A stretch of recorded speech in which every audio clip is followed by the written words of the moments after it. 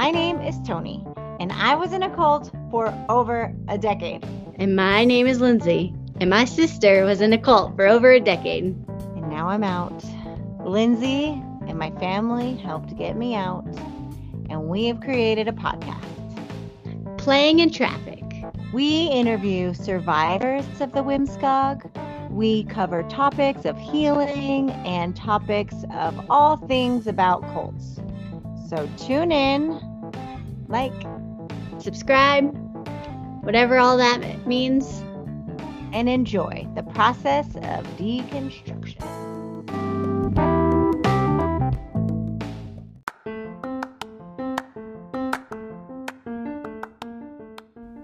Welcome to Playing in Traffic. This is our disclaimer song.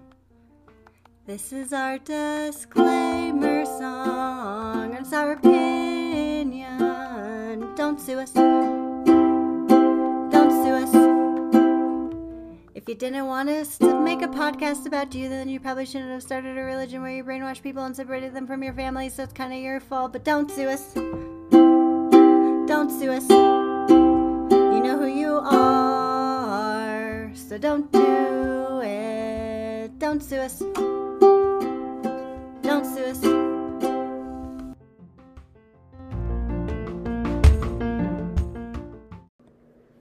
Hello, everybody. Just a quick note before we get started. This is a really good episode, but it's kind of long.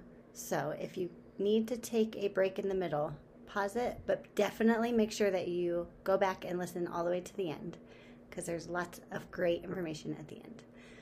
Also, Tony and I are going to take a mental health break from the podcast for a little bit. So if you don't hear from us, do not worry. We're working on things, but we're going to pause for a little bit on actually releasing episodes for a while. But we'll be back, so don't worry. And wanted to point out there's a GoFundMe for Michelle and Raymond. They're still in their legal battle with the WMSCOG, and they need our help. So we've posted a link to their GoFundMe on our Facebook page, and we'll put it on our Instagram page. Check it out. Help them with their legal fees. They have been battling the WMSCOG far longer than we have had this podcast, and they are just lovely. I pointed out on the Facebook page all their episode numbers, so if you need to go back and refresh, they are very, very in-depth stories into their experience with the WMSCOG and all of the court stuff going on with them. Also, we're going to put another article that we found from an Australian reporter who wrote an article about the WMSCOG, some things going on in Australia, so we'll put that in the show notes. So everybody have a fabulous summer. We will be back soon with more episodes for you sometime in the near future. Enjoy.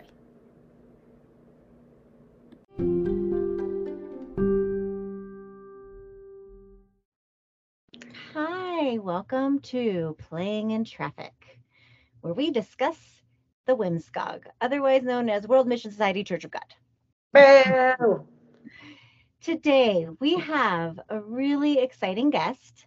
We are speaking with Sham, who is from Kathmandu, and he was actually baptized the same year that I was baptized, 2007. Yeah, 2007. I'm so excited to hear what it was like there. And he also recently was able to get out from the hold of the WMSCOG, and he got out in 2019. And we are really excited to hear your story. So thank you for joining us today. I'm very glad that I met you guys. It's been like a therapy for me to talk to people with the same experience and to connect. Yeah, so it's good to connect to you guys. Thank you. Thank you for being here. Do you want to give us some background of where you grew up and how the WMSCOG brought itself in front of your face and where you were? So I grew up in Kathmandu, and then I was almost on the verge of completing my high school. I grew up in a missionary school, so most of my friends were Christians, but they were not the Christians from WMSCOG. Normal Catholics and Protestants. So I was always around Christians.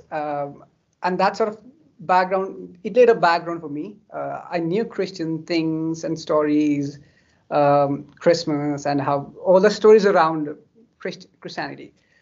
And then two of my friends, they joined WMSCOG, WMSCOG. So after they were teenagers that joined? Almost done. We were like 16, 17, 18, 19. Okay. Yeah. So I got a call from a friend. I was very close with the bunch of those guys. So they once called me and said, "Okay, you know what? We found this interesting church that talks about a lot of stories, a lot of new things, really interesting things." And then I'm more a very logical person. I usually I'm more rational, not very emotional, but logical. So they thought maybe you should come, and this is a very right fit for you, because all they talk about is logics and reasons, how they base their faith on the logics. Like, okay, it's not a bad thing. I can go. I never thought about joining. I was raised a Hindu. And then I went to the church, and there were a couple of friends whom I knew. And then I saw that we had our school seniors, 4 or 5 of our school seniors were there. So it was in 2007, and then it was in January. I think it was in January when I first went. And then they started teaching about how Bible is the truth, how Bible talks about science, the reasons, and I was captivated. Okay, this is very interesting. I've never heard about these things. And then when they knew that I studied in a Christian school, and they started pouring all the stories about how Christmas is not in Bible, how cross is an idol, and it cited all the things that I knew. So everything was new for me, and everything was so very interesting that I got captivated, and then I started going to the church. You said that you were in a missionary school, but you grew up Hindu. So Yeah. Did parents convert over, or was it just the school that was available, or how did that switch happen? The school, it was so missionary schools are kind of a privilege back home. So so privileged kids go to missionary school, despite whatever the religion is. Oh, interesting. Yeah. And so then is it a very Christian school? No. No, you're not learning the Bible and things like No, that. nothing. Okay. A few classes here and there, but not on the Bible. It's more about, so it was our school, it was by a Jeju society. So whenever they had some classes about, but it was more about Jeju society, how it was formed, how it's doing its work, nothing on religion, but on the society itself. So yeah. Did you have a good view of Christians? Oh, I always had a very good impression of Christians around me. Very helpful people, very kind, and they had a very different idea. Like the things that Hindus do, they don't. I don't know if you know, Hindus put a tika, the red thing, on their foreheads during different festivities, and they don't. And whenever so they didn't participate in our festivals, but they were nice people. Like they were good people. With all the differences, but we still would consider them to be nice people. And I have very good friends. And those were the guys who got me in. So yeah, I had a good impression about Christianity before I joined WMSCOG. Do you know if they're still in or not? I know they. My friend, two of them got me into the church, and then one left. One was baptized. Both were baptized in 2006, I think. And then one left in 2009. The other left in 2014. And I was the one. You lasted longest. Yes, since we were very connected, we were friends from school. So even after they left, we're friends. Oh, good. So I used to go to their place, convince them about, what, this is what it is. This is father, this is mother. this is what Bible talks about. You should maybe whatever happened. You should come back, repent. And I did that for 3 years. Did they ever try to tell you anything against the church?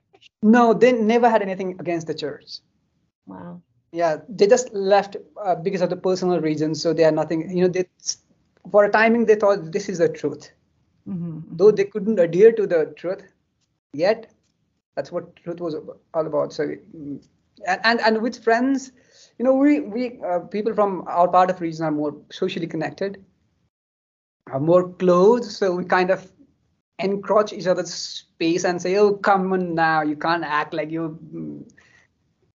So even during Saturdays, I used to go to the place early in the morning and say, "Oh, wake up, get dressed, let's go to church." Wow. Yeah, so I dragged them a few times. Wow. Yeah. How long did you study before you get baptized? So I took a little bit of time. I think so. When I started the Bible studies, I used to go every Saturday, but I didn't baptize immediately. I think I took 5 months. Did you feel pressure to get baptized during those 5 months? No. No.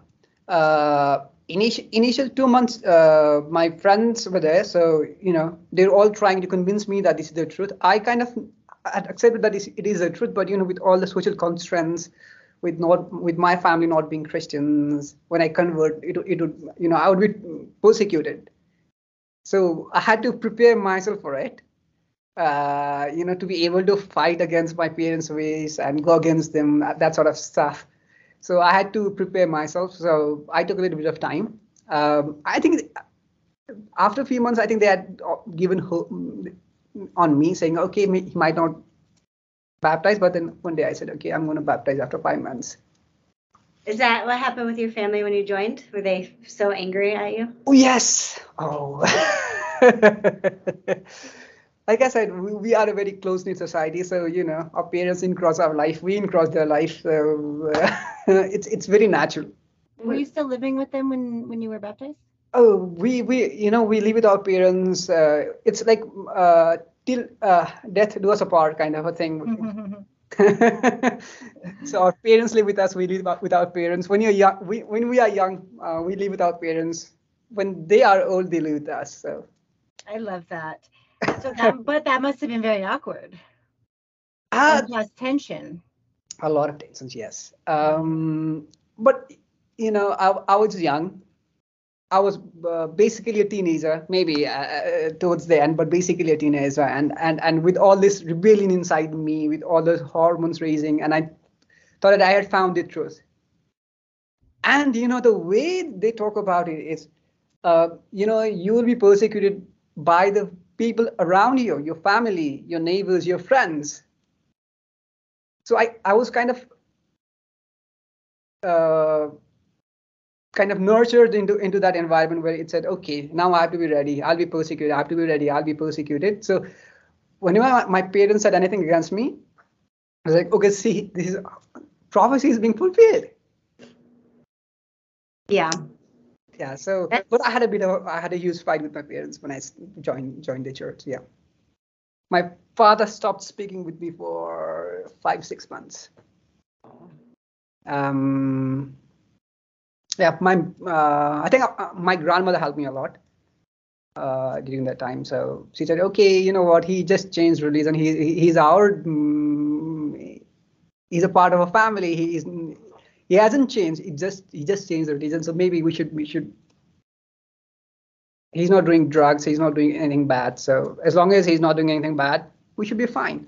Let him do whatever he wants. So yeah. After a few months of fight and shouting, it got better. Yes, they kind of accepted that I would go to the church. But the thing was, so I had just finished my high school, and I was supposed to go to the university, and I was good in my studies, a decent one. So they had some hopes and dreams that I should. And I wanted to do this as well. I was supposed to go to medical school, and I was preparing for it. But then, I got engrossed in church so much that, I completely forgot about the university. So I used to say at my home, I'm going to go to the classes to take the classes to prepare for the medical exam, medical entrance exam, and then go preach from 7 in the morning till 5 or 6 in the evening. And then and a lot of people don't know it. My family doesn't. So I was supposed to go to medical school. I didn't go to medical school, saying that because I wouldn't be given that amount of time to preach, to learn about Bible, and then the end was near. It was 2008, I think, that it was all on the rise. 2010 there, and I think Tony. I don't know if you remember this. There was this book about heavenly angels or something. The blue book. Sorry. Is it Visitors from the Angelic Yes. World? That one? Yeah. Yeah. So it had a clock in it, right? Yeah. I don't know if you remember it. So it was some. I have it. Let me go get it. You guys keep talking. Yeah. So there was a deacon, an old man, who said, the clock. I don't remember exactly what he said, but so it was supposed to end in 2012, but the clock showed time before 2012. So it was 2010 for us. Right. So they were sort of preaching about 2012 out there too. Extensively.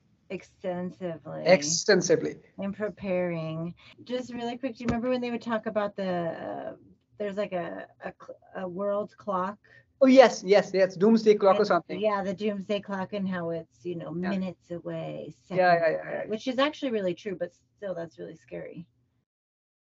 So, yes. So when I was baptized, 2012 was on the rise. Like it was a big thing. It was the thing that you get people hooked on. And there was this cheap magazine. Eloise. Yeah. No, not Eloise. A cheap magazine that was published in Nepal. A very cheap kind of a magazine. And then the magazine had this whole cover story with 2012. Is this the end kind of a thing? And with now I know it's all the misinformation, but it had all the stories about how NASA has claimed that 2012 was the end, or whatever. There were a lot of stories, like different reasons that Earth will end, with Mayan calendar and all that stuff. So that was the weapon for us. Even the world is talking about the end. So everywhere, every houses we go, the first thing we saw was that magazine. See, even everyone else is talking about. NASA is talking about 2012, calendars, astrology, whatever you could find. So 2012 was the big thing. At least when I joined. So I joined in 2007. I started preaching from 2008. So I got active. I became a very active member from 2008, middle of 2008. So yeah. How long did your family think that you were out at med school until they found out? So I could probably 2 years. No, 1.5 years. Wow. So was that like a new fight once they found out? I can't even. No, my father was disappointed, but then he said, okay, if you don't want to do a medical school, you should do something else. So maybe you should probably do engineering. And I thought maybe, yes. I said, okay, I'll do engineering because it would take less time. And I could still manage time to go to church and do all the stuff that I had to do. So then I joined engineering school, but I didn't complete it. You did. We have 4 years of engineering back home. So I think I hardly went for 2 months in 4 years. And then the rest of the time you're just preaching?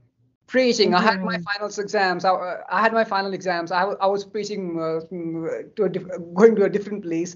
And after a while, my father found out that I was preaching somewhere else in my final exams. He said, okay, from next time, I'm going to take you to the exam center and you have to attend the exam. And I said, okay. So my father dropped me at the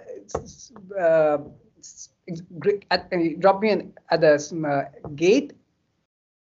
So he couldn't force me in because he wasn't allowed to enter. Only the examinees were allowed. So he dropped me. I didn't enter the exam. I just went to a different place, started preaching. Wow. Around the exam center. And then I came back. So our exams were for 3 hours. So he would come back after 3 hours. I'll be at the gate ready. He said, how did the exam go? I said, okay, fine. It went very well. I didn't even give exam. Oh my Did you goodness. just love preaching? Did you enjoy it? Is that, I think I was very good at it. yeah.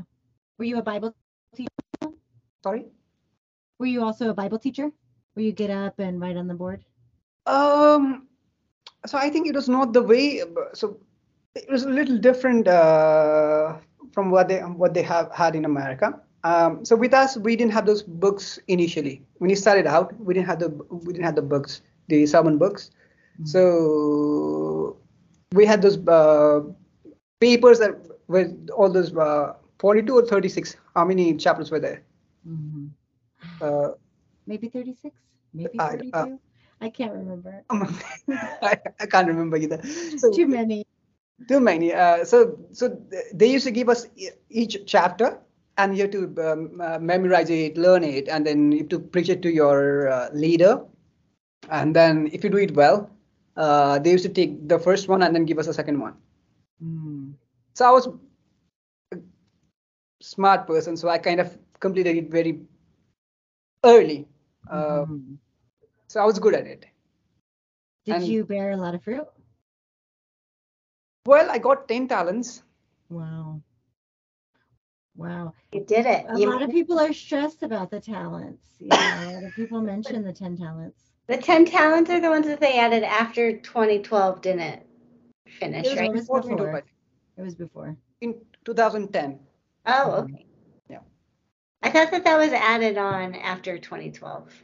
Like you didn't do enough. Now you all need to have 12. No. I think we had this analogy where 2010, 10 talents, 10 commandments. So it could be the end of the world. What was it like for you in 2012? Like at the end of the year and then New Year's happens, like how was that disheartening for you? Were you relieved? So the thing is, I was supposed to finish my university in 2012. I was hoping it would end and I would go to heaven so that my parents wouldn't find out about all the stuff that I have done. You were so confident that was the truth. Your faith was so strong. Yeah. That you were even able to live this kind of double life and not have to worry because we were going to be in heaven. Yes. The earth would end and I would be in heaven, so no one would question me about anything. Actually, I hadn't prepared. I hadn't thought about life after 2012. Yeah. So yes. So, but they kind of started changing the philosophy after 2011. I think at the middle of 2011, they started talking about how you shouldn't talk about time. How we didn't preach 2012 and all that sort of stuff. It was not very verbal, not very it wasn't highly spoken of, but they were starting some murmurs about it. So if you talk about time, it would be your own kind of opinions, not what Bible said. All those things were on the backdrop. And after 2012, when we started questioning things, they said, we didn't say. It was not us. Was there ever a moment where you were like, yes, you did? Like in your head, were you like Yes. angry? Okay. I think I enjoyed initial few years, like 2 or 3, 4 years, I think. I really enjoyed it because I kept on learning things like Bible stuff too. And I'm a very logical person and I'm very inquisitive. As a person, so as long as there are things that I have to learn, I can get along with no matter what things are on the side, and I can see the things happening which are not right, but yet you would still say, okay, this is the truth, let's not talk about human beings, they're fallible. So as long as I'm there in the truth, it's okay, and I'm learning things. But after a few years, I realized that, okay, this is the highest that I can learn. Now, I think I'm smarter than the most people here, so there's nothing I can learn from here. Um, and I think it was a truth because they had nothing to teach.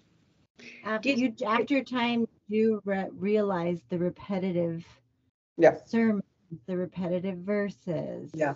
and you're like, okay, teach Have me you guys something ever new. read the little kid's story? It's about the caterpillars and they're climbing the pillar. I don't remember the name of it. This is not helpful because I don't remember the name of the book, but they're caterpillars and they're all climbing to the top and they can't see the top because it's covered in clouds. But they think like, oh, I got to get to the top and see what they're doing up there. Like it must be so beautiful and so worth it. And so this caterpillar, like, Oh, I think there's a story, but I don't know. it reminds me of the church in a way because then they get to the top and then these caterpillars fall because they realize there's nothing up there. They're just pushing each other like down. But like then the What's that? butterflies, the people who are on the ground and not climbing, they turn into these beautiful butterflies flying by the pillar, and the caterpillars don't realize that they could just have like transformed into these butterflies. Oh, yeah, I think that's basically what happened with us. We, at least with me and people, and I can say that it happened with most people back home, with most people from that region at least. My friends, my high school, my seniors from my high school, they all left their studies. Uh, I actually technically didn't leave this university because I was still enrolled in a university. I was paying money, just not studying. Mm. And since I was the only person in the church, no, they didn't have anyone from my family. My family wasn't in the church. I was the only one. I was the only one converted. So my church didn't know about my personal things. So it was good in such in I think now looking back at it, I think it was good because they had nothing on me. Yeah. To emotionally exploit me, other than the father and mother stuff with how they sacrifice and all that stuff. Other than that, they had nothing on me. So yeah, so my church thought that I was still studying, um, which I wasn't. And they should have figured it out because if you're there from 8 in the morning till 5, Like how's med school going? You're like really good. Really good. Yeah, and now they started giving me more responsibilities since I'm at the university. With when people from university come, I was supposed to I was handling them. So yeah, I became a youth leader, group leader when I was when was it? 2008, I think. Wait, you say that they didn't exploit you personally. Did you ever notice them doing that with other people? Like Yes. You did see it going on around you? Yeah. A lot of things, I remember one incident. that's the first thing that really was like, oh, what is this? There was a couple, and they conceived a child. It was in 2009, I think, 9, 10. They conceived a child, and then it was not good for the church because they were gospel workers. So pastor didn't come to them and said, okay, you need to abort. It is through other members like group leaders or team leaders. That's how it works, so that nothing comes back to them. It's a very smart move, maintaining the hierarchy, because at the end, if someone has to be held accountable, they wouldn't fall there because they were never in the picture. It was group leaders, it was team leaders who said all that stuff. So people went to their home and then convinced them to abort the child. And they had the abortion. So my question was, my only thing was, if we follow Bible to the word, Bible doesn't support abortion. So they actually did have an abortion? Yes. Is that legal there? Yeah. Is it easy to access? Easy access. It's very easy. Nothing. But my thing was, if they follow Bible to the word, Bible doesn't allow a person. There's no, I was that kind of person. I was very, okay, no, nothing LGBTQ. No, no, they're all going to hell. So you can't avoid the hell because Bible doesn't allow it. And here comes the church who says, okay, we're following Bible to the word, and yet there's abortion. Did you also feel like that with divorce? I'm sorry, Lindsay. Yes. Yes. Yes. As long as it suits the church. Right. Yeah. Right. And that's when it. Do you guys have, is there like a Bible verse that the WMSCOG uses about abortions? Isn't there something about they don't talk about it. Oh, they don't talk about it. It's just very like, the undertone is like abortions are fine because we need gospel workers. Yeah. Whatever you need to do the gospel work. Yeah. Whatever sacrifice you need to make. Yeah. So did you ask somebody about that? Or was that just something that you were thinking in your head? No, I think, like I said, people in Nepal, they are not very well educated about Bible. Most of the deacons and missionaries, with female deacons, I think, deaconess, a lot of them started. They learned the alphabets after they came to the church. Wow. So they learned to read and write after they come to the church. So wow. They're not very well known about the Bible. They know the stuff that they are taught, and they can reciprocate them.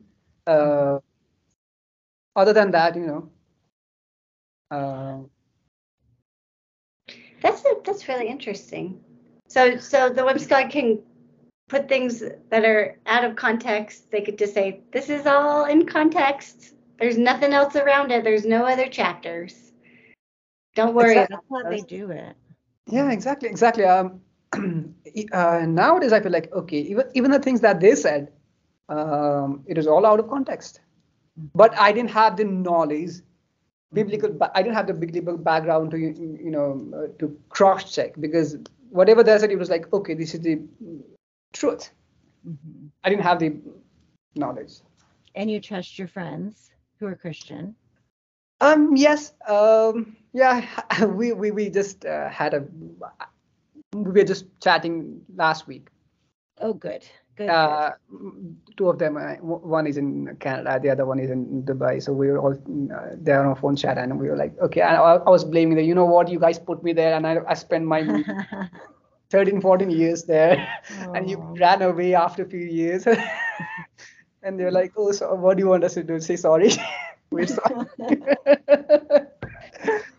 Are you gonna send them this? Are you gonna send them this podcast when you're done? Yes, I sent them the feelings.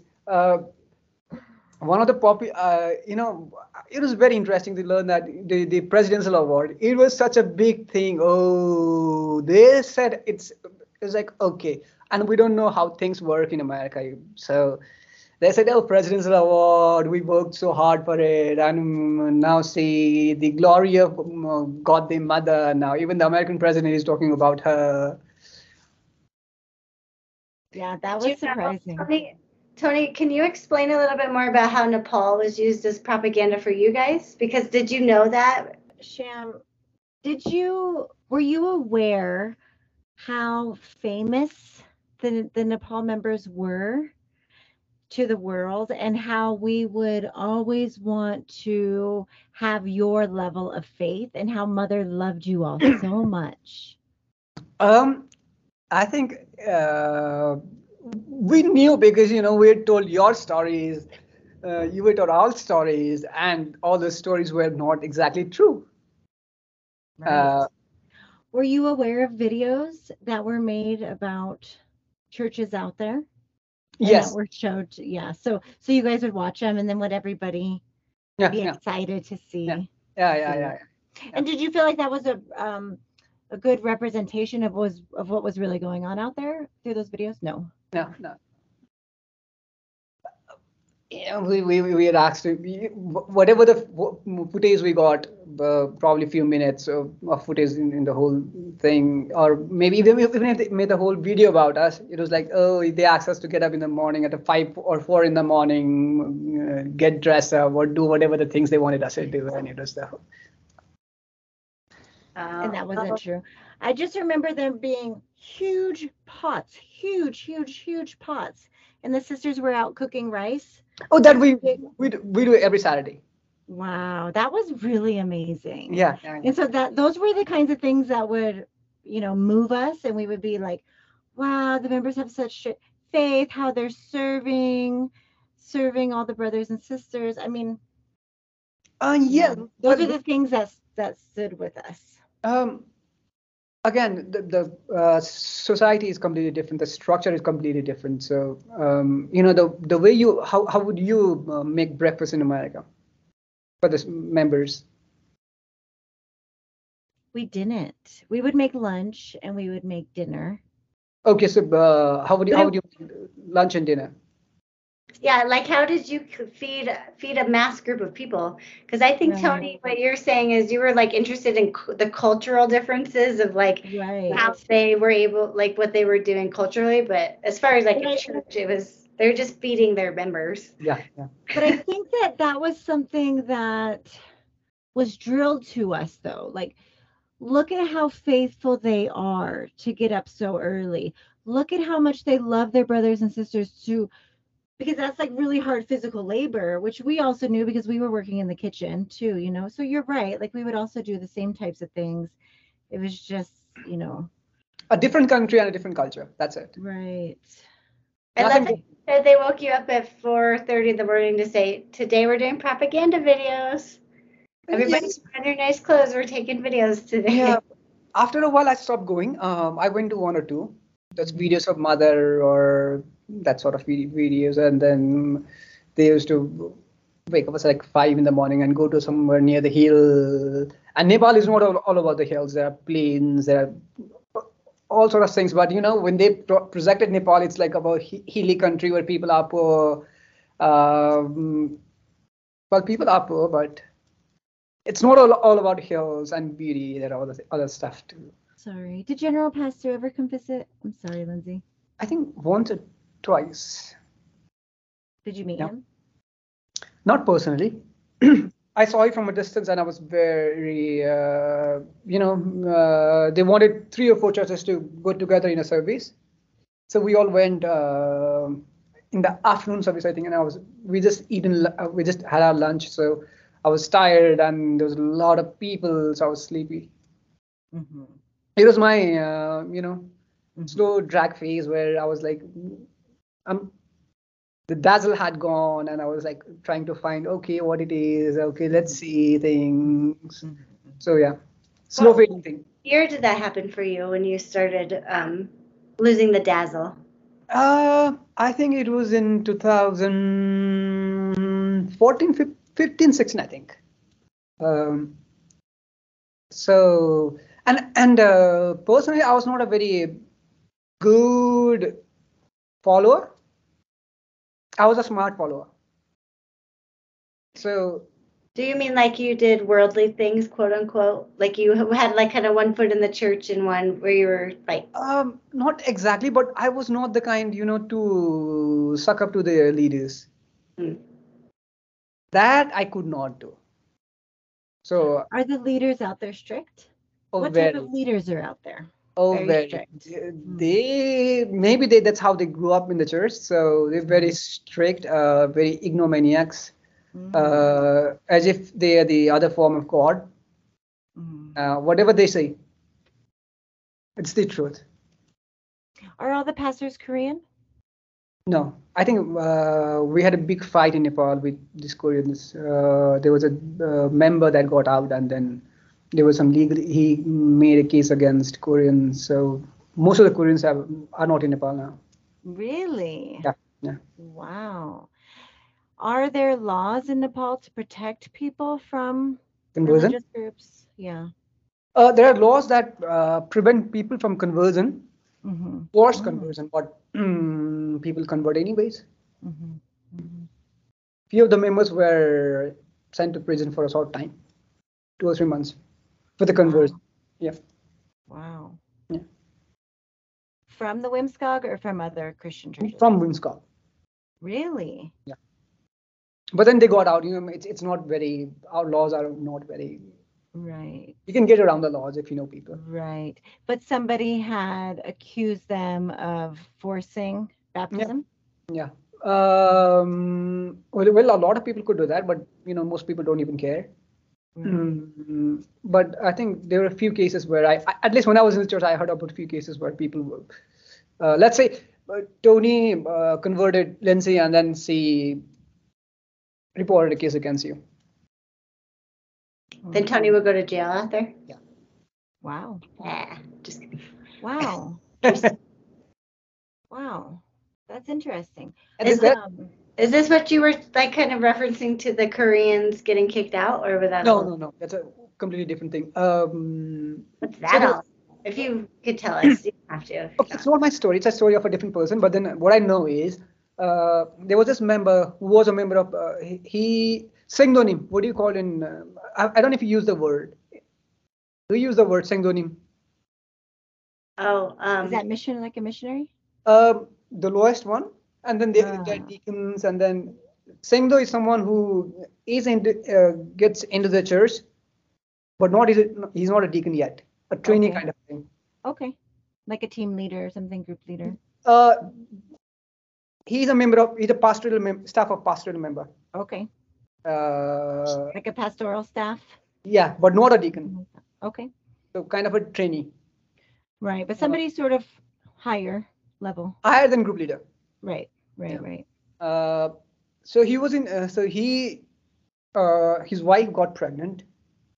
Again, it's not that's what I heard, not my story. And then mother supposedly asked them to stay out for a year or two. And then he left the church, and then he started living in his own house. I don't even know the background. In Nepal, the pastoral members, they live in the church. Not all the members live in the church. When I heard your stories about stories from America, like people living in the church or near the church, that doesn't happen in Nepal. Only the pastoral members stay in the church. Other members, they live in their own house or near the church. So when you're part of pastoral staff, your expenses are paid by the church. So the brother that was in the Sengdo that was there, he came out, so he had to again find a job, do all the things that you do live outside. And then he came out, he had a child, and then so he was supposed to get back after 2 years, but then he didn't. So he started calling different pastors, I think elders, and some said, mother is thinking about you. Yeah, mother knows about you. She's thinking about you. And he called someone else, and they're like, okay, mother doesn't give a flying F about you. Now you can't come inside, so you have to deal with your stuff, whatever you have to do. So there was. Somebody told him that? Yeah, they were contradicting stories from the elders. Wow. So he called the other one and said, that person said this about me. So which mother should I believe? Your mother or his mother, kind of thing. Wow, Solomon. So the issue got bigger, and then there were police cases. But he had a very big influence. Wow. So did Nepal kick the Koreans out, or the WMSCOG pulled all the Koreans out, you think? I think WMSCOG pulled them out. Yeah. Just to be lower on the radar. What is the impression of the WMSCOG out there? Do people like them, or are they weary of them? I think people are wary. Mm-hmm. Because when you think about this, there's a church. Let's say there's a church where you live, and your members have to go preach. Where do they go? Around the same places again and again and again and again. Mm-hmm. And after a while, people are wary. Like, I've seen you 2 months ago, and you come again. No, I don't want to hear your story. Right. Do they do a lot of um, like the good deeds, the community service things out there? Cleanups, blood drives, things like that? Yeah, they do. Blood drives and cleanups, yeah, they do it. But I don't think that's blood drives. Yeah, I think it's a good thing. At least they're doing something good. I don't know. Do it under We Love You Yeah, Foundation. yeah, The yeah, same blanket. yeah. They like this Yeah, is a nonprofit organization. yeah, non-profit. That's not owned by a mother. Yeah, yeah, and it's all free labor. So, It's all free labor. uh, You have you looked at the examining the WMSCOG oh, tax? I'm such a stupid person. Like I am the stupidest one. I No, think. you are not. I think I am because I knew about examining WMSCOG. I think it's in 2000. It was in 2012. I think there's a missionary named Ramos or something. I forgot his name. Ron Ramos. Ron Ramos. Yep, Okay, Ron Ramos. so he left the church, right? And Right. before that, we kind of heard the story about him. Whether I don't know if it's true, but you know how people talk about people. So there was this guy from America who was very rude and rude when he came to the church, and then he went to meet mother. And after he met mother, he was like this nicest person, very humble and gentle, and the way he spoke was completely different. It was completely different. So mother turned that person into this. So that's how love transforms people. So that's the story we had heard of him. I don't know if that's true, but that's the story at least I heard. And then Uh, so I was supposed to be an engineering student. So I kind of opened my books sometimes. And with books you have to Google, right? So I was just Googling something and let's check about the church. And I just typed World Mission Society Church of God. And then they came outside and they comes examining WMSCOG. And it was 2012. It was in 2012. Okay. And I said, okay, let me check. And I started going through examining WMSCOG. I think it was there was an interview of Ron Amos. I don't know if it's 12 or 13. I don't remember the year, but it was around the time 12 or 13. And there was his interview, and I listened to the interview. And he talked about a book. I forgot the name, where father didn't talk about the existence of mother or something like this. And then I said, okay, let me find the book. If it's written by father, I should find the book. And I just did a basic Google search and I found the book somewhere. English translation. Probably it was in a site of a different church which doesn't believe in mother but father. Whatever that is. And then I downloaded the book and I read the book. And I read the book. And I read the book on Friday. And Saturday morning, I didn't feel like going to church. Like, no, I shouldn't go. No, this is not right. I shouldn't go. But I was a group leader. So I dragged myself up and I said, okay, let's go. And I went. I sat through the whole 3 services, but I did nothing that day. I just went to the service, came home. Otherwise, we used to go at 8 in the morning and come back at like 10:30. We spent the whole day in the church. But I didn't stay the whole day. I just went to the service and came back. And our missionary at that time noticed it, because I was always around them, laughing, making jokes, teaching people, and all that sort of stuff. So he said, "Okay, are you not feeling well?" So he sat me down after the evening service, and he said, "Are you not feeling well?" I said, "No, I'm okay, but I read the book." And I have a lot of questions about it.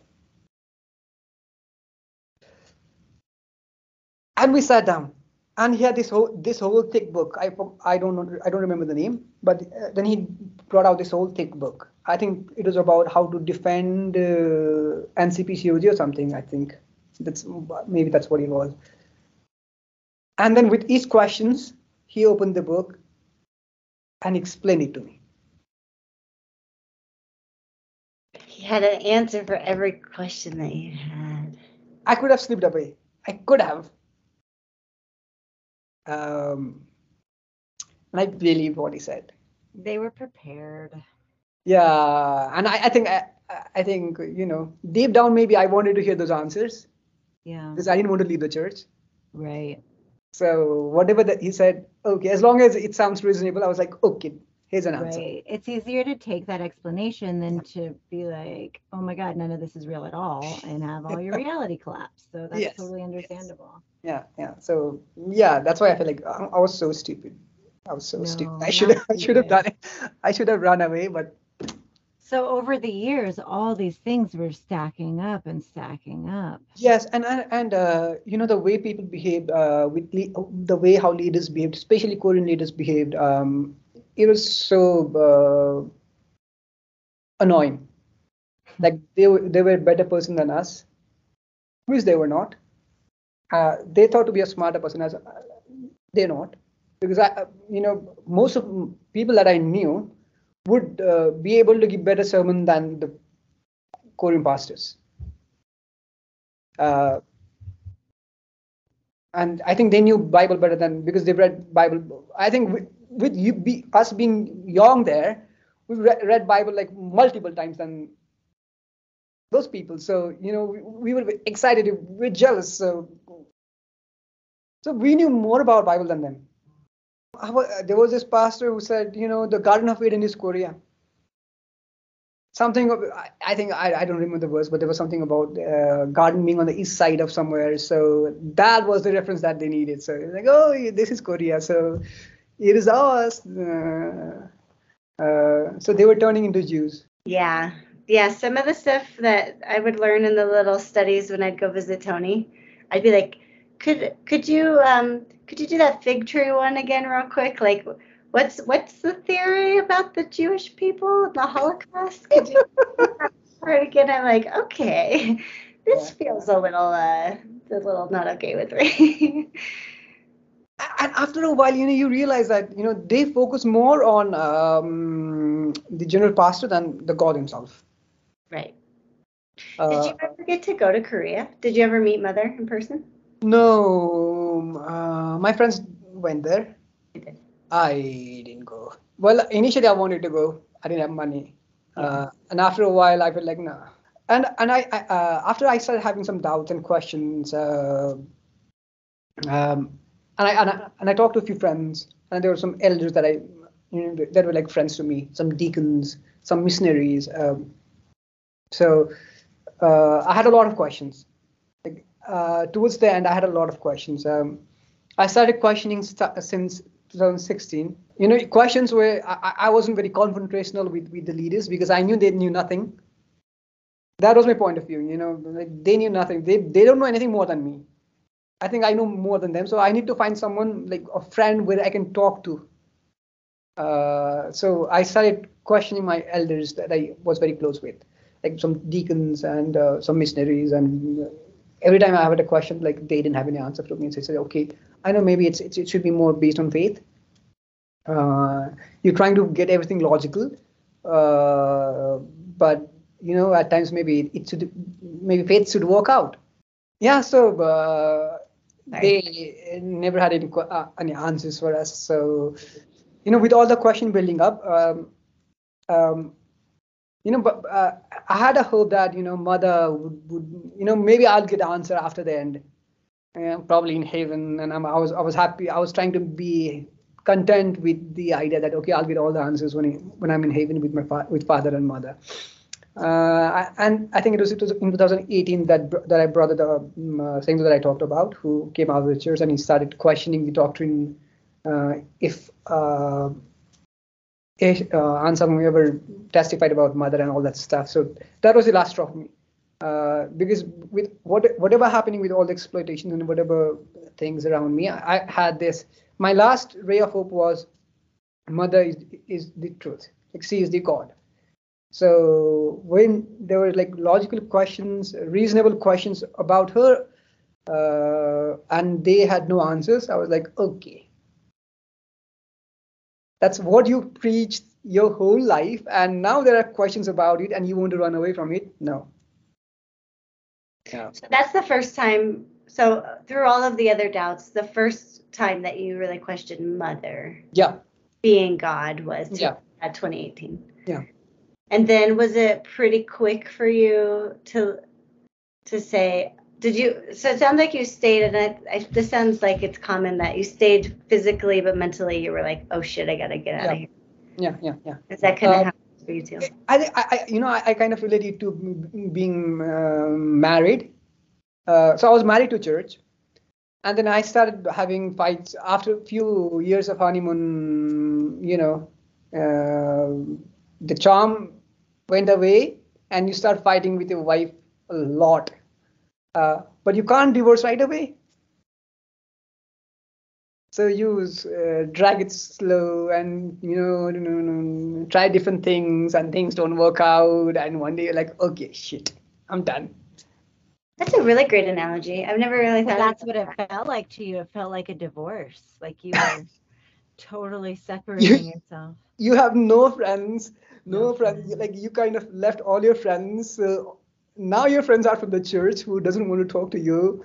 Right. Um, yeah. So it was like That's probably True. the best analogy of what it probably feels for you guys is ending a marriage. 14 years old marriage. Yeah. Right. Because you don't just wake up one day and go, I don't love my wife or my husband anymore. It's like over time. And then you have to do the thing of like, maybe I don't think this is like my soulmate, but is it worth it to like let everything else? Weighing So, out the options. Wow. What a great analogy. yeah. That's what happened for me. It was more, like I said, I went to the church because I logically felt like it's the right one, and my reasons when my logic said, okay, it's not the right one, I had to leave it. And for me, it was easier to leave than to stay because my parents were out, my whole family was outside the church. So they were happy with me leaving. So I had no other, obligations to stay other than me myself. So when I realized that I'm not going to stay, it was easy for me to leave. That's great. They were your support system. They were still around and everything was. Yeah, they were there when I said, you know what? I didn't even come to the engineering. They were like, really? Okay, what do you want to do now? And I said, okay, maybe I should start studying. I'll find something to do. I want to go to university. I want to start my studies again. So I joined university in 2016 while going to the church. I was still going to the church. I was still a group leader, and I was still bringing people, which was the only thing that I think the kind of with my nature, they would not be able to resist me in the church because I was not very not the one who follows the line kind of a person. Uh, but I was bringing people, so they could not say anything. As long as you're bringing people. They'll cover all your faults as long as you're Yes. bringing the people and the money. Well, I Yeah. didn't bring the money, but people, yes. Yeah. The people bring the tithes. People who bring the money, yes. Yeah. Yeah. So yeah, so I was still bringing people, and I was very good at preaching. I think So did they give you a hard time about going to school, or they allowed it because you were bringing the people? they didn't know about it. Oh, okay. Yeah, yeah. So after a while, I said I have to start working. Mhm. I'm going to manage my own time, and as long as you're bringing people, you attend the services and a few other educational Bible study sessions, where they ask you to reread the same thing again and again, like 5 times, 10 times, and I've already done it. I've taught it to 1,000 more people.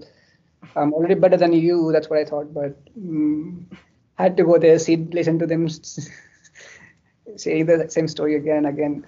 But yeah, they didn't know about me joining the university. I joined, and after I joined the university, I had new friends, a little more friends who were more liberal, uh, a lot younger than me. But so that's how like I said, I was very right winged, very right winged.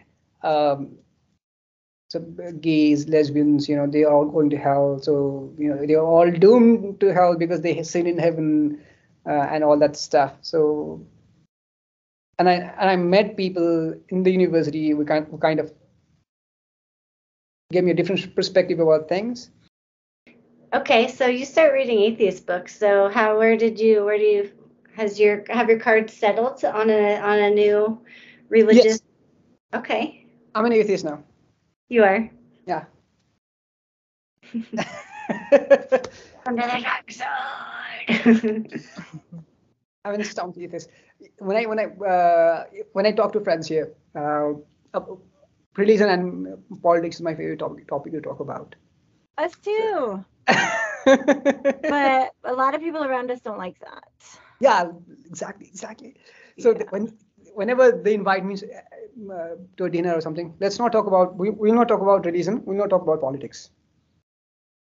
You're like, yeah, okay. What are we going to talk about? Then what is left? Exactly. That's what I say. What do you talk about? Left? Give me a glass of wine. That'll be the first thing to say and talk about. I'm not a teenager to talk about Ed Sheeran or Taylor Swift or whoever is there. I've already passed that age. So what is there to talk about? Let's talk about philosophies. Let's talk about world, ideologies, religion, politics. Absolutely. Yeah. Yes, and I still, they say, I think you're still a missionary even now. Like they say, I try to convert people from their religion into atheism. Oh my goodness, that's funny. That's funny. I'm trying to check in with myself and make sure I'm not doing that, because I love to imagine that I'm this laid back, everybody can believe what they want kind of person, but I don't think I really am. I think I'm like, believe what you want, but listen to why I'm an atheist, because I think I'm right. Well, for me, I think it's a habit. When you start preaching for 12, 13 years, it's hard to let go. So, you try to convince people, okay, see, this is what I believe now. But the way I convince people is like, they say, you're still acting like a missionary. That's funny. It's hard to get rid of. It is hard to get rid of. I have a question about your family. Uh-huh.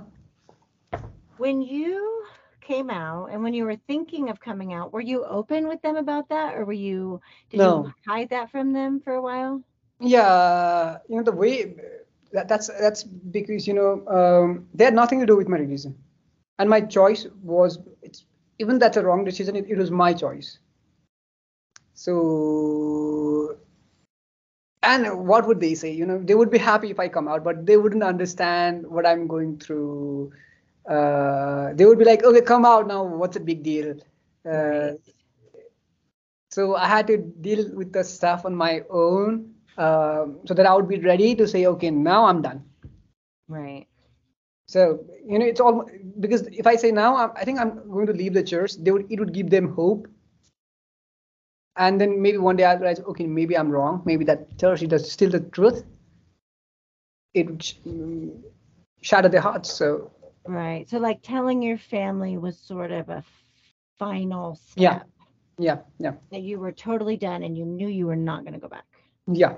That makes sense. And then you said they were supportive and they were happy. Yeah, they were very happy. So happy. They never wanted me to go to the church in the first place. So when I said I'm coming out, they were like, okay. The good thing is, my grandparents were alive when I did it.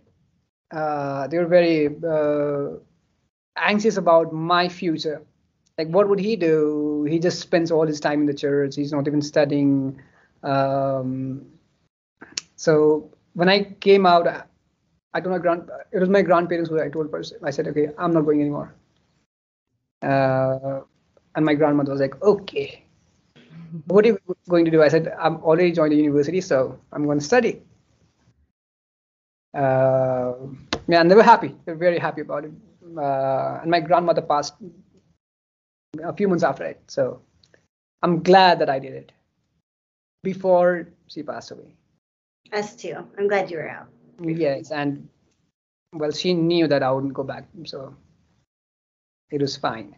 Yeah, I think, and I'm also, sometimes when I think about the church, I feel like guilty because we did things like we sometimes broke the family apart. We convinced young kids, leave their family, do manual labor, just to attend the church, do the service, when they should be studying for their future, making their own careers, but we convince them not to do it. And it's so hard on the parents. I realize that now, how hard, because we're more very connected socially in Nepal, so it's hard to see your children go away, making those wrong choices, and still live in the same place under the same roof. I realize that now, but interesting thing. So when there was 2012, Earth didn't end. When was it supposed to? December something. December 21st. 21st. Something. Okay. Something. So that morning, I woke up in the morning, and then I was depressed because Earth didn't end. And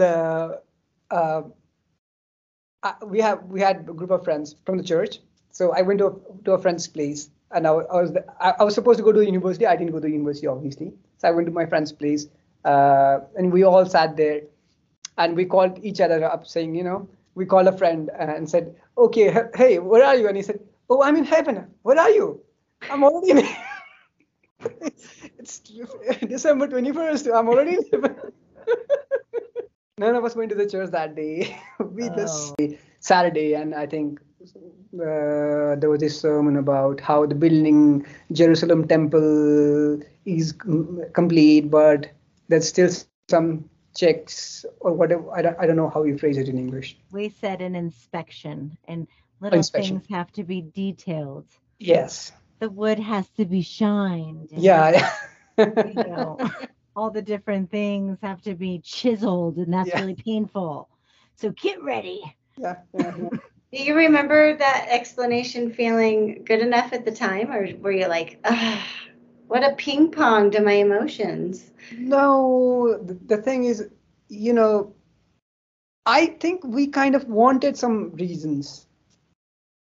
As long as they give some, we were willing to accept that. We were not ready. I was not ready to confront the truth. That's true. That's the same with the Ron Ramos, where they had answers for you, and you're like, okay. Yeah, because I remember. That's why I said I'm stupid, because I should have gone to the site and read a little more, did a little more of research, and I would have. Did you ever You go weren't back? ready, though. You weren't ready to hear that. Have you ever been back? When's the last time? The thing is, I went back to the website. I did, but I only pick and choose stuff. Yeah. Like, I went to the website. I read about the stories, but I pick and choose stuff. Like, whatever information I had to gather so that I can teach people about it. Oh, interesting. You were using it to counter argue? Kind of, yes. Because my church knew nothing about the website. So. Do they know do the members out there know what's happening in America and about Michelle getting sued or anything? Nothing about it. Do they, so they don't know about the website, the examining website? Nothing. Because is it because it's in English? No, I think it's because most members, they don't use internet a lot. Like, not being educated helps WMSCOG. Right. Do you think that it's flourishing out there? Do you think that the numbers are growing? I think numbers are decreasing. These. I'm not updated with what the numbers are, but I think the hook point was 2012. Mm-hmm. That's what people hooked us. That's how we hooked people to listening our thing. Mm-hmm. After that, it was always slow. A lot of people left. I left, so. Right, me too. Do you think that's typical? Like, after 2012, it slowed down and people left, and now they're trying to revamp it and do some more. But I mean, you left in 2019. I left sort of, so many years after 2012. So it takes time. It takes a lot of time to untangle and unwind. So, yeah, and to face to face it? I left just before COVID. I was doing this slow drag thing where I went to church once a week in the evening service, saying, I'm busy, I'm doing my own stuff. And then did they treat you differently? Did you feel like they were shunning you in a way? I think, with my attitude, they wouldn't confront me about anything. Like they wouldn't try to put me into that mold because I was never there.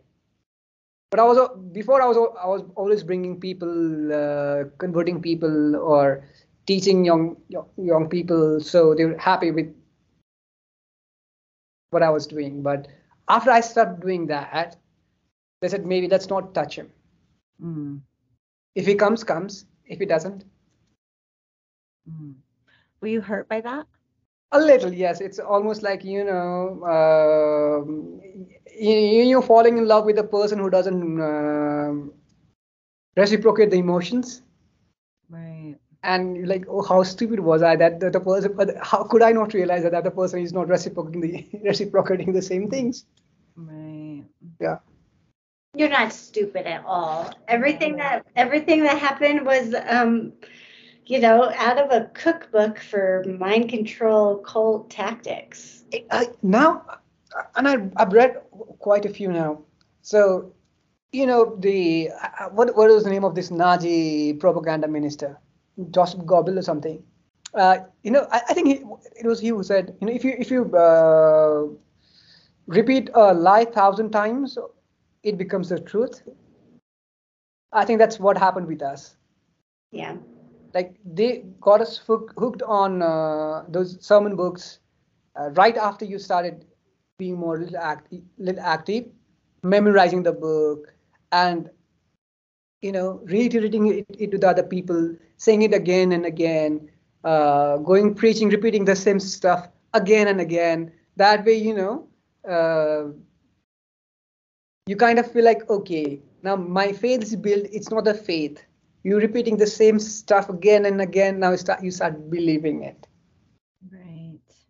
So true. And I feel like, when I think when Mother God started, I don't think she felt like she is the God. But when she started reiterating the things again and again, like I'm the God, I'm the God, I'm the God, now she acts like she's the God. And how can she ever think she isn't? Yeah. Now, after all, like with millions of people worshiping, even see tomorrow, if like 1,000 people start saying, "Oh, you're the God," and coming to me, I was like, okay, maybe I am. right, right, The adoration, the money, the adulation that comes out of it. right. And the other thing in Nepal is that most of the members, they are not well read, well educated. They do this menial work, day-to-day labor, and that's most of the members. And outside the church, they are not very well respected because they don't have this value outside the church. They're just daily wage laborers. And then they come to the church, do a bit of a reading, and then they feel very special. The law bombing, like, oh, you are this, oh yes, you do this. The person who hasn't received any sort of that adulations comes to the church and feel like, okay, you're the president, you're the most important person on the earth, and then he starts climbing the ladder and becomes a team leader or group leader. He gets the respect as well. And now he has a little more power over people. And that's what keeps them hooked in. Like they're happy with what they have now. And I've seen with a lot of people, like people, the friends that I grew up with in the church, most of them are missionaries now, like working in different parts of Nepal, handling their own church. And I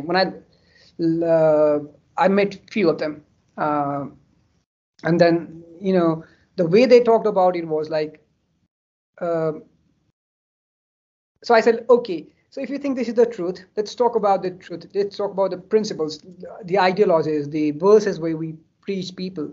And they said, okay, let's close the Bible. Let's not talk about the Bible.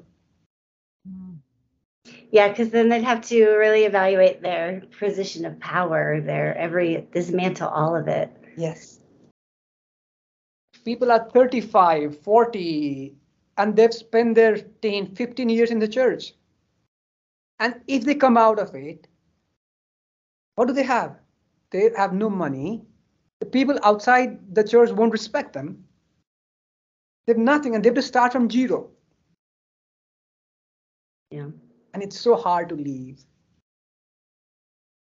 It is hard to leave. And then I know it sounds like you were lucky and your family was there as a safety net, but, and then you leave that hierarchy of like leader, I'm respected, this is my community. And then you leave that to go to just like being nothing. Yeah. And you don't have kids. Mm-hmm. And your friends, everyone in the society will ask you, what's wrong? And people judge us back home. If you don't have kids after a few years that you're married, people will question.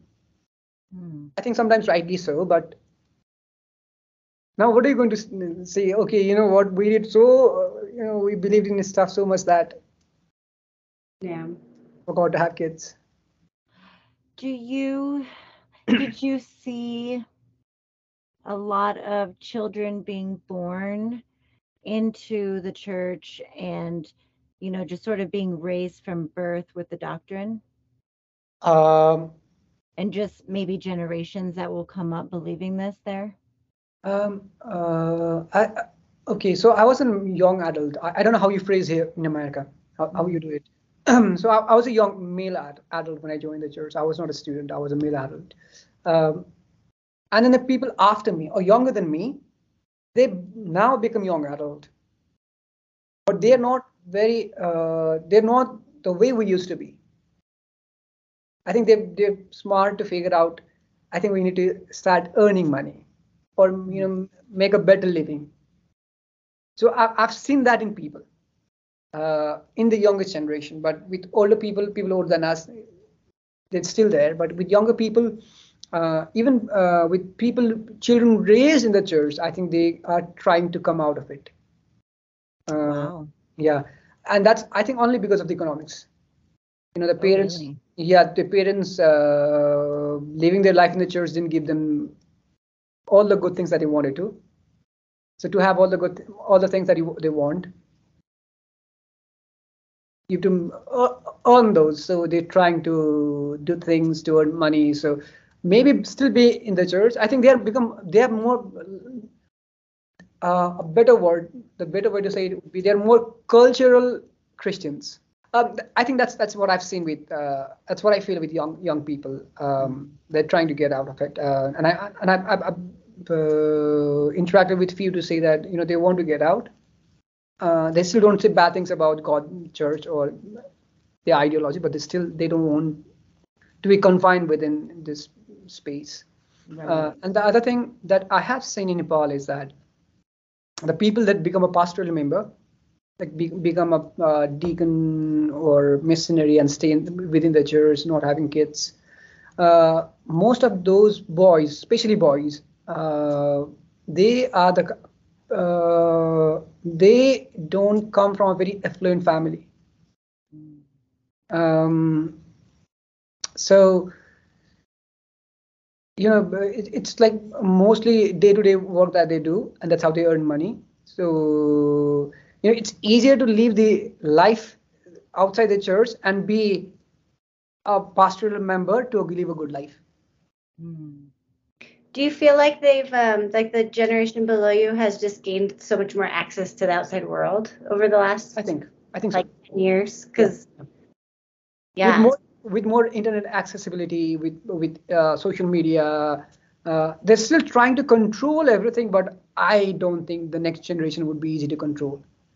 I can't imagine either. That's kind of like a hope for, not just with the WMSCOG, but with all of the progressive communities. It's going to be a lot harder for them to sort of have that isolation and Unless they live their life like Amish people, which they don't because they didn't money. Yeah. So what has life been like after leaving for you? Oh, this what I can relate to the Bible. What is that verse that says the truth will Set you free? The truth has set you free. the truth has set me free. When I accepted this fact that I was in a cult and I like spent my 13, 14 years doing nothing, um, uh, now I'm free. The day I decided that I'm going to leave the church, the next Saturday I didn't feel anything. Like I was not scared that I would die in an accident or something bad would happen to me. Nothing. Wow. Like I was done. Right. You were so convinced at that moment. Yeah, I From was that done. moment on. Yeah. Yeah. So for me, it was like no, no, no. Well, you had spent all those years before, though, like fighting, Yes, yes. struggling. But then once you made the decision, then you were done. I was yeah. Right. Once I made the decision, I was done. Well, even after that, I said I was done. I went for a Passover service. Passover. Yeah, It's the hardest one to let go. it was COVID, and I had a friend, a missionary. He said he called me up and he said, you should come. Yeah, I know you don't believe or anything, but come. It was like more emotional thing. And it's okay. If you say I'm gonna come, and I just went and sat for the service. I was like, oh, it's such a wrong thing.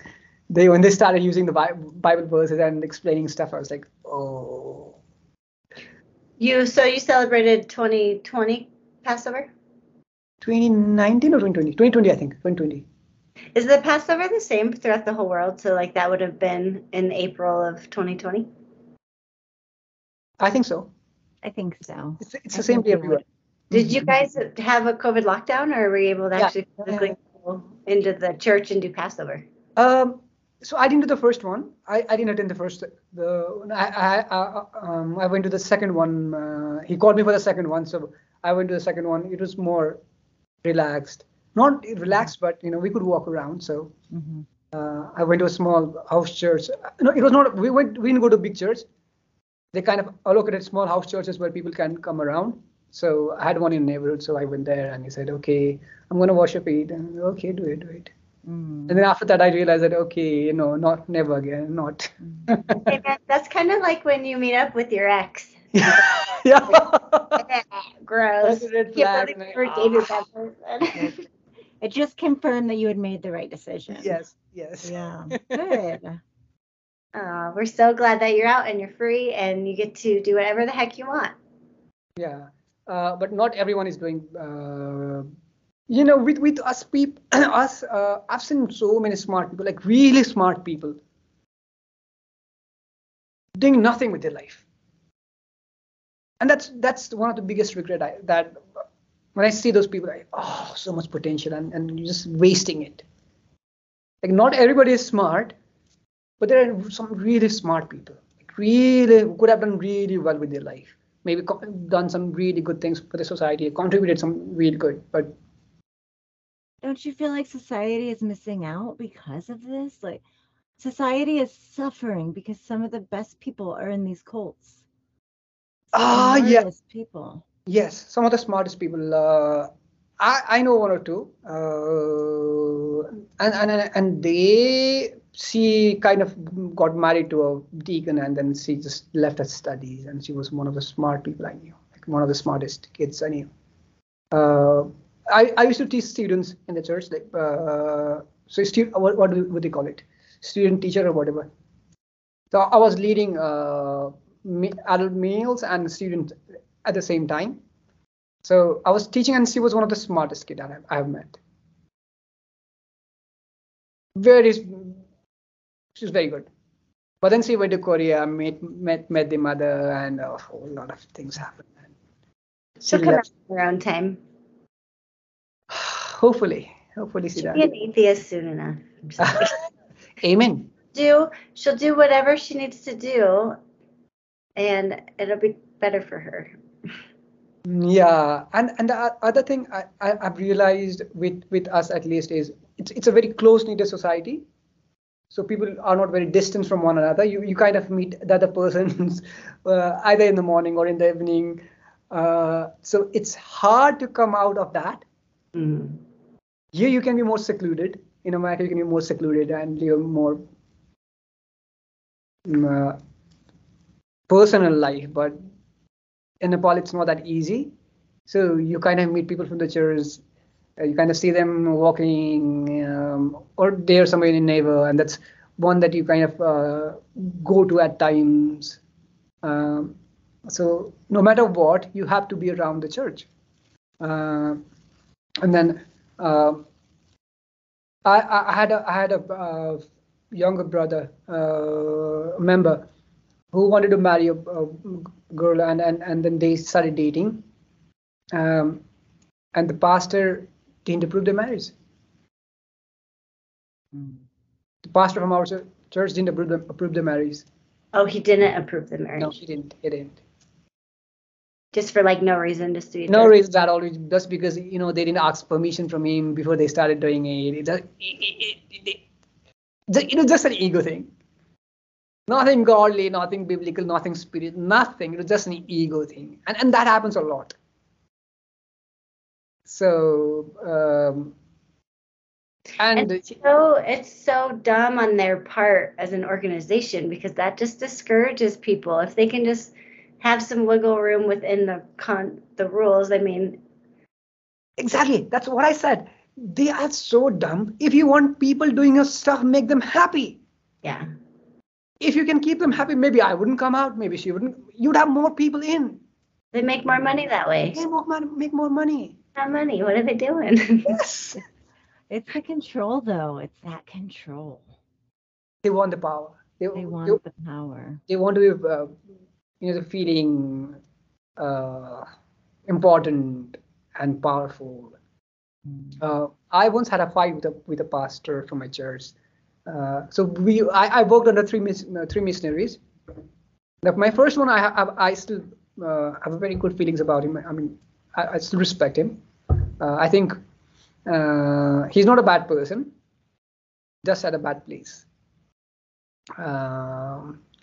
And I met him during my slow drag phase. It's an interesting story. So I had gone for a convention outside of Kathmandu. That's where he is. It's a place called Pokhara. It's a beautiful place with lakes, and it's a very touristic destination. And he was a pastor there, and I had stopped going to the church. Like I didn't know about those services like Father's Day or Mother's Day or where you had to fast and all that. I knew nothing about it. I just used to go once in a month or so. And nobody called me and said, "Oh, where are you? Why didn't you come?" Nobody was trying to control me, or nobody was trying to say anything, because I was that kind of a person. And then I said, I went to Pokhara, and I had a convention. I had a conference for 4 days. And then on Monday night, I said to a friend, I had a friend, she was there, and I said, let's go to my church, my earlier church. I'm going to let's meet with our pastor. He's a very good. He has been a very good elder brother to me. So that age and respect culture kind of a thing. So let's go and meet him. He'll be nice and kind. Probably will be nice to us. And she said, okay, let's go. Since you've been there for a long time, I want to see what kind of church you went. So I said, we wait in the morning. Like I called him up and he said, okay, come at around 8. So I went there at 8. And he took us to his office, and we started talking. about a lot of things. And he thought that my friend was my girlfriend when she was not. She was just a work friend. And he kind of insinuated that, okay, you should get married now, that sort of stuff, joked around, which is okay because, and then it was, and nobody asks us for a tea. That's a thing back home. Like when people come to your place, you ask for tea, the guest thing. Like, would you like a cup of coffee or yeah. water? Okay. Yeah. And no, he's not asking for anything. And like, he's not that rude. I mean, like he's a very nice person. So I was like, okay, what's happening? And then I saw a lot of members there.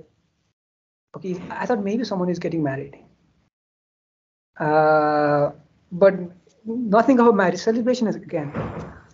Nobody's asking anything. Like nobody's asking for a tea or even water. And there are a lot of people around. I was like, what's happening? And when it was around 9:30, I had to leave because we had a conference. And he said, okay, okay. I said, Miss Nida, I'm going now. I need to attend a conference. Like, oh, you came here to meet me? You didn't come for the service? Apparently, it was the day when Father went to heaven. A session, what do they call this? A session day or something?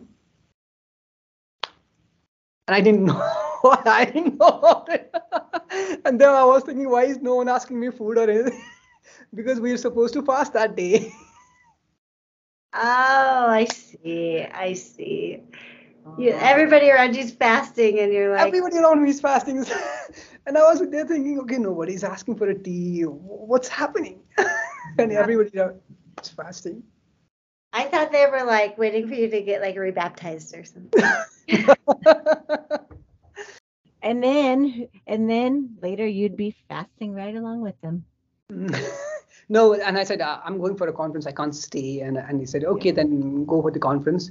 Maybe try coming during the second service. I said, I'll try, but I didn't go. And then the other day, he called me at 8 in the morning and said, come, let's have lunch together. And then we had lunch together, and he said, okay, I think now you're just not there in the right zone.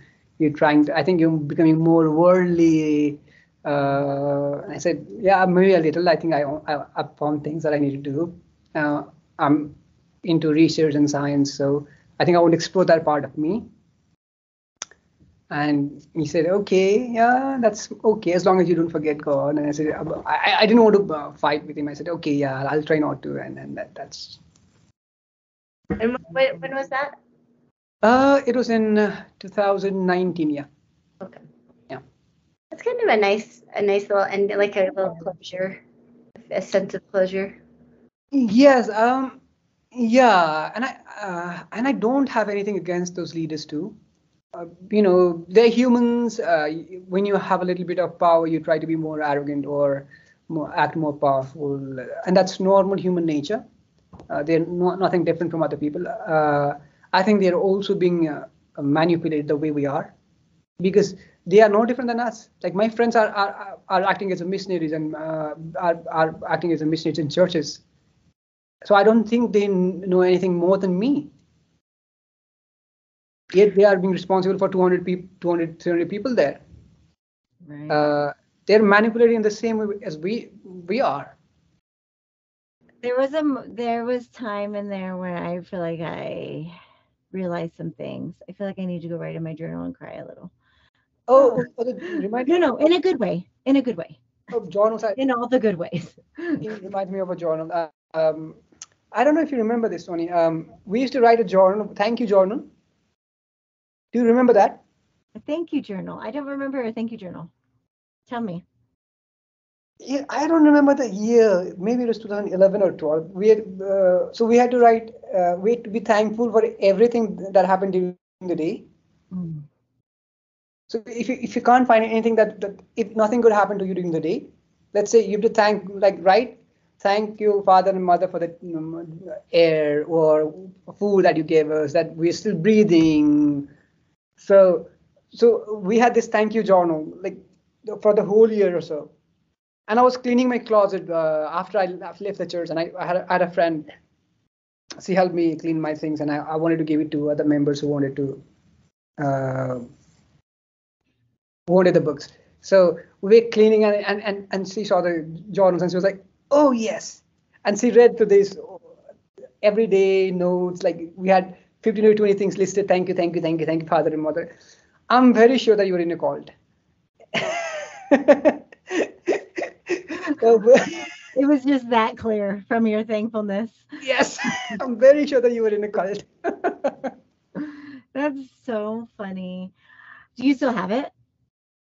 Not here, no. I mean, in a way, it's a great thing to do. to be thankful for things in your life, but I know every single thing was thank you, Father and Mother. Thank you, Father and Mother. Thank you, Father and Mother. It's all thanks to Father and Mother. Yeah. So Yeah. that's not great. Yeah. That's not healthy. It's not healthy at all. Uh, Wow. I think I'm still in touch with a member, that the one that I talked about, that had a fight with the church. And he went to the other church. I think I don't know the exact story, but he went to the other church, NCPCOG or something, and then he had whatever happened. I don't know whatever happened, but he's out of WMSCOG right now. And he was the one, who kind of uh, brought insights into the doctrine of WMSCOG in Nepal, at least. Like how father didn't testify about mother, how there are different books that father wrote, which WMSCOG doesn't talk about, and all the reasonings that WMSCOG, in the perspective of doctrine, he had all those questions, and then different books that were taught. And I had quite a few of them myself. So it all added up, and I was like, okay, I'm done. Were you surprised to hear the different stories coming from other places around the world? Well, I know mostly from America. Were you surprised hearing some of the stories? Yes, when I first started, okay, when I joined the church, it was like we will not die, Mm. we'll be eternal, and that's obvious because most people are young, so you had no older people, so they would say, even in Korea, no one has died. Well, who knows in what happens in Korea? You're not there, I'm not there, but we kind of believe because whatever you see around, it's young people all around you, like people in your 30s. I was in my early, I was I was a teenager, and there were people in their early 20s, 30s. That's all the people that were there. So no one died. No one died for 4 or 5 years, and then there were some old people that died, and they changed the doctrine. Okay, now yes, people die, but their time was done. It's because their time was done.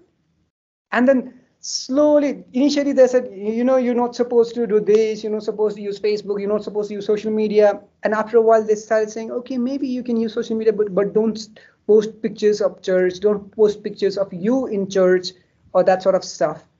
Uh, Eventually, with time, everything slowly started changing.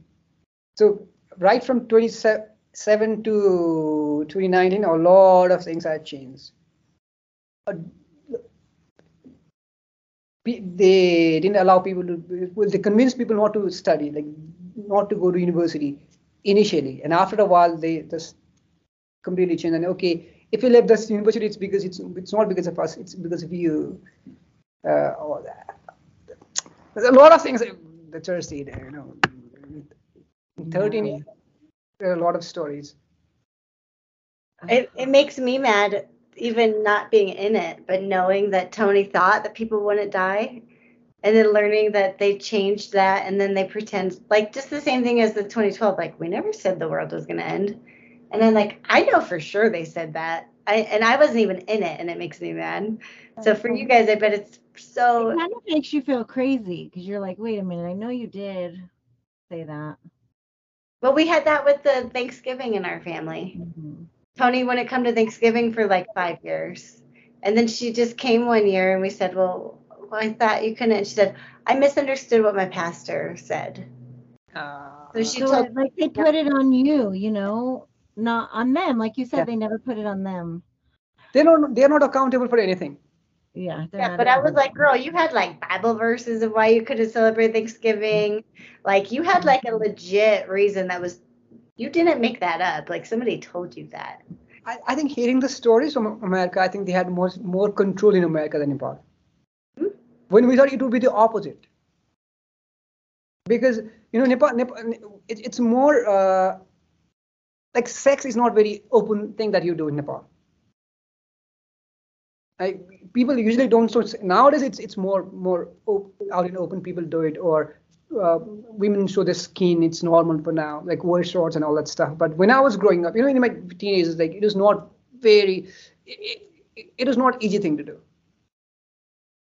So we always thought that okay, maybe it's easier for them to control the stuff here because it's already there in the society. they would have a harder time doing it in America. But now listening to the stories, it's like, okay, they had much better control in America than Nepal. They almost had to make it like tighten their grip a lot more to make it fit in with like what they wanted. Yes, that makes sense because we're all of you guys were already following a lot of the like cultural rules. That makes a lot of sense. I didn't even think about that. You know, but still, it's easier to do that thing in Nepal, and it's harder to do in America. Oh yeah. And people sit, male and female sit separate. It's easier to do that in Nepal because that's all what we do everywhere we go. But here it's but they had a better control. With us, it was very easy for them. We're poor, and they were already better people than us. So, and everything about Korea, as if it's the heaven on earth. Like stories about Korean kings and queens, how those are the stories, heavenly stories. That same shit happened in Nepal. I think the same shit happened in every dynasty, wherever, in whichever part of the world. But it's the Korean stories, whatever. I forgot the even name of the dynasty they talk about. A lot of stuff. And if you don't know, I mean, it's an abstract concept if you weren't raised in Korea. So like if you're an American or you're just like, that sounds right. That history sounds correct. And other thing is they know nothing about other cultures because they're Koreans. So they all nowadays that's the reason they talk about Korean things is because that's all they know. I think General Pasha doesn't know about a lot of stuff. Right. So he talks about the only thing that he knows. Right. And I don't think he's a very well-read person, so he has a very limited understanding of things. Right. But people put a lot of trust and they think he knows a lot. I don't think. Dumb General Pasta. We just called you dumb. Yeah. Think about this. I don't know, Tony, if you realize this. If you say, okay, let's put a general pastor of our church or high-ranking members of our church with people of other different other religions or even other Christians, they wouldn't want to be in the same room because they can't debate on the ideology they believe in. So true. Because maybe they can talk about the stuff they know, but they don't know what they believe in. They have no idea about the person. For that, you need to be very well read. And there are, I think, very few people in that community, in that church, who are very well read, that can articulate about philosophies and discuss on philosophies. It's like, memorizing few verses in Bible, and after a while you get good at it because, practice. So here and you kind of move verse from here to there and, wind up a new story. That's all they do. I came across that a lot. Anytime I'd study with them, I'd be like, well, in Islam, this is what they believe in here. Like, can you explain that within the study? And they're like, well, this is the Bible, so I don't know about that. And I'd be like, well, in paganism, this story reminds me of this. Is that kind of what that plays on? And they were just like, well, we don't know about that. This is all out of the Bible. So there's a funny thing. They don't like it. They don't like it when you ask questions. There's a funny thing that happened in Nepal. I think it was in the Daniel 2 or 7 where Rome was divided into 10 pieces. Was it Rome or what? What was it? I think it's Rome. The Daniel study. You need to. Sorry, my microphone was off. Yeah. Yeah, exactly. And then, why they divided was the reason it was because Germans migrated or whatever happened. So it was Germans, right? Right. And then, see the kind of leadership we had. So the way it spells in Germany, German German, right? But our leaders, 2007, it's a 2007-8 thing. there wasn't a standard book issued by the whole Korea or whatever. So they spelled German as German. They didn't know that it was a German. They spelled it as German, and people said the German for 5, 7 years. How many years? I don't know. Until the other book came from Korea that said German. Oh my God, that's hilarious because they don't know. They don't know. Trust them so much because they have that authority, you know, like they carry themselves with that authority. Yeah, that's why I say I'm not the smartest person. No, I'm not. They're just simply stupid. General Pasto, we just called you stupid. Oh man. And it hurts me more to realize that, I followed that person. So did I. It happens to the best of us. Yeah. But now we're out. Now we are out. We're free. Yes. Sham, I am so happy that you are free. I'm And very happy. I'm so happy that we met and that we can talk now and create new memories Yes, yes, yes. and be friends now. I think, the first thing after I came out and then started, going to university and started learning things, I was like a child, like a baby learning things. Oh, this is this. Oh, this is this. Oh, gays are also people. They don't go to they don't go to hell. Like lesbians, it's natural. Everything was so new to me, and I met those people, and they're my friends now, and I get to learn a lot of things from them. So, and I realized, those years. It's exciting. Yeah. It is. Yeah. And when I heard those stories about members like Tony and other people, how they're not allowed to talk to other people from the church as well. We never had those restrictions. Really? Yeah. Because after somebody left, you weren't allowed to talk to him? No. Even within among the churches. Oh. I think they tried that in the beginning, but it's a small space. Right. So you work with those people from the other churches. They couldn't. Right. That makes sense. Yeah. Here they can keep us very separate. Yeah. Very separate. Here they can, but back there, no. Well, they tried. They said, you shouldn't do this. You shouldn't talk to the people from other churches because different pastors have the different leadership styles. So one might influence the other. And we're sinners. So if you find something better in the other church, you want them to be the same thing in our church. That sort of stuff, but it never happened. Like they couldn't control the whole thing. Right.